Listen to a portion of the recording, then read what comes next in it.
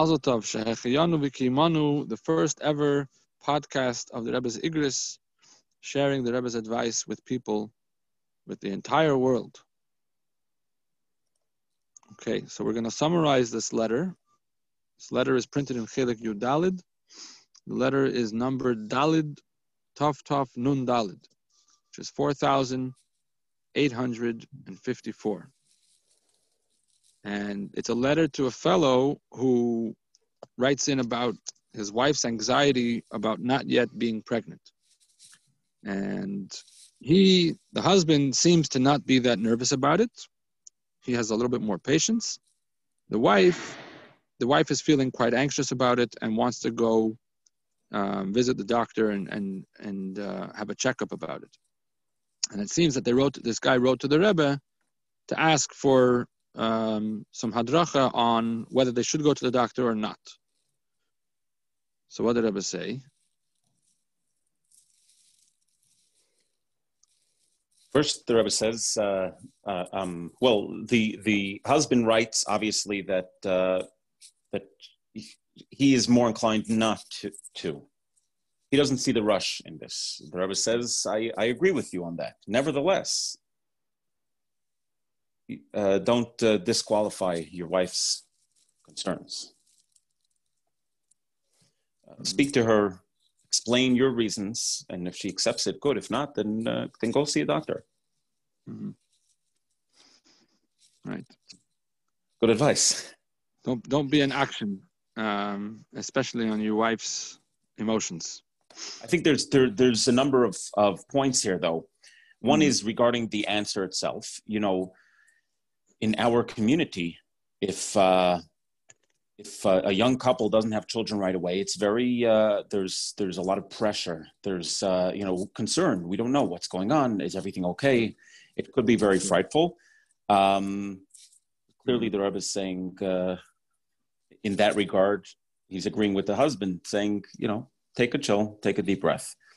On the other hand, don't disqualify your wife's concerns, which obviously this is an area which would be rightfully and simply understood more relevant to her concern. But I think you could translate the same thing in other areas of life when there is an issue of difference between spouses. Explain your reason, and if not, go use see the doctor. It's not right. Don't be in action about things that ultimately. I mean, think about it. It's not something that has a consequence. It really is of no real consequence whether you go to the doctor now or not. Right. Nothing to lose. Either there's something, there's not something. Right. So, in other words, you can't say, perhaps I assume there is possible that there could be a difference of agreement, the difference of opinion of something that is of consequence. Maybe you won't take the exact same approach. But here is something that I think this is, projection, if you will. But I think it's nothing of real consequence in the long run in terms of the ability to have children, whether they see the doctor now or not, but go ahead with it. Right. So the other point here at the end of that paragraph, the Rebbe says that you wrote that you're concerned about her going to see a male doctor. The Rebbe says, I've never heard of people being makbid on such a thing. The Rebbe poo-poos the whole thing of a woman going to a male doctor, and it's really nothing to be makbid on at all. And if you really want to, you go see if you can find somebody, a female doctor who's also an expert, and go to see her. But the Rebbe really does not seem to give any credence to the idea that a woman should be reluctant to go see a male doctor. In other words, if she feels that way, she could, completely subjectively, but there's no objective reason to be concerned. The end of the letter. Go ahead. I think there's an unwritten negation over here of you could go look for a woman doctor, but she has to be a mumcha in this area. Don't compromise on being a mumcha. Right. So fine. If that's what you feel, fine. But if it's going to be compromising on the quality of care, then no, right. Don't go there. Right. Very good point. Yeah. And the Rebbe ends off the letter with two other points. Number one, this guy wrote in about another fellow who had an issue, checked his tefillin, and the parshas were mehudaris. Everything was great with the parshas of the tefillin. So it seems that he had written to say, well, we checked the tefillin, everything was fine, so now what? The Rebbe says in response, checking tefillin includes checking the batim, checking the ritzuas, and in addition, sometimes one sefer finds a problem, another sefer doesn't find a problem. You may want to get a second opinion and give it to a second sefer. The Rebbe seems to be saying there's probably an issue with the tefillin, you just didn't find it yet.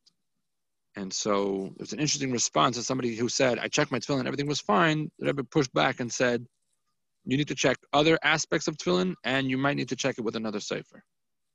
And then Jem put out a video a little bit a while ago about this guy that comes back and says, we checked and it was fine, or something of that nature. They came twice, 3 times, until finally they found something. Each time the Rebbe says, no, something goes back. And again, it's not, you see the video by dollars until finally they found what the issue. Maybe there was one door that didn't have a mezuzah or something of that nature. Regarding this in general, when you talk to, I see this with chaplains, the concept that you're dealing with someone who has a physical condition, right, of whatever nature, to think about it as of spiritual relevance in a cause and effect type of way is it's pretty radical. Yeah. I mean, it's not, that's not what we're saying over here, but it really is something amazing to see, it's one thing to talk about what is explained to this, that everything in Gashmis corresponds to Ruchnis. Anything in the physical material world has its corresponding spiritual aspect.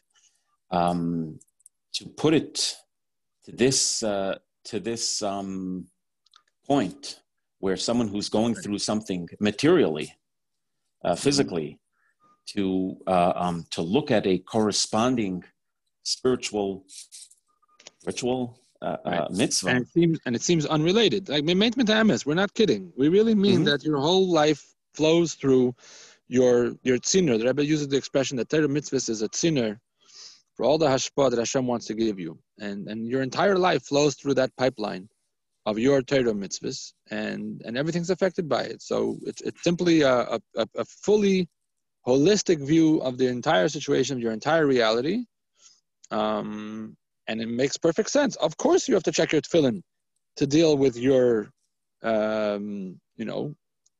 irritable bowel syndrome or whatever, right? Yeah. Obviously. Yeah. And obviously so many stories that we see. Exactly. Finally. And then of course there's the grand finale that comes in so many letters. The Rebbe writes to this guy, Lepele. It's a wonder, it's a surprise that you don't mention anything in your letter about your activities for Hafatzas Hamayonis Chutzah. Certainly in the next letter, you'll fill in the blanks. You always have to wonder how surprised the Rebbe actually was. This is amazing. This is amazing. The Rebbe wanted to see in every letter, in every communication, the Rebbe wanted to see the latest updates on what you're doing for Hafatzas Hamayonis Chutzah, what you're doing to spread Yiddishkeit, what you're doing for Shlichus, to bring Mashiach. You would think, reading the letters, that the Rebbe is sitting in Brooklyn and has nothing to do and says, why don't you write to me? It's like, you never call.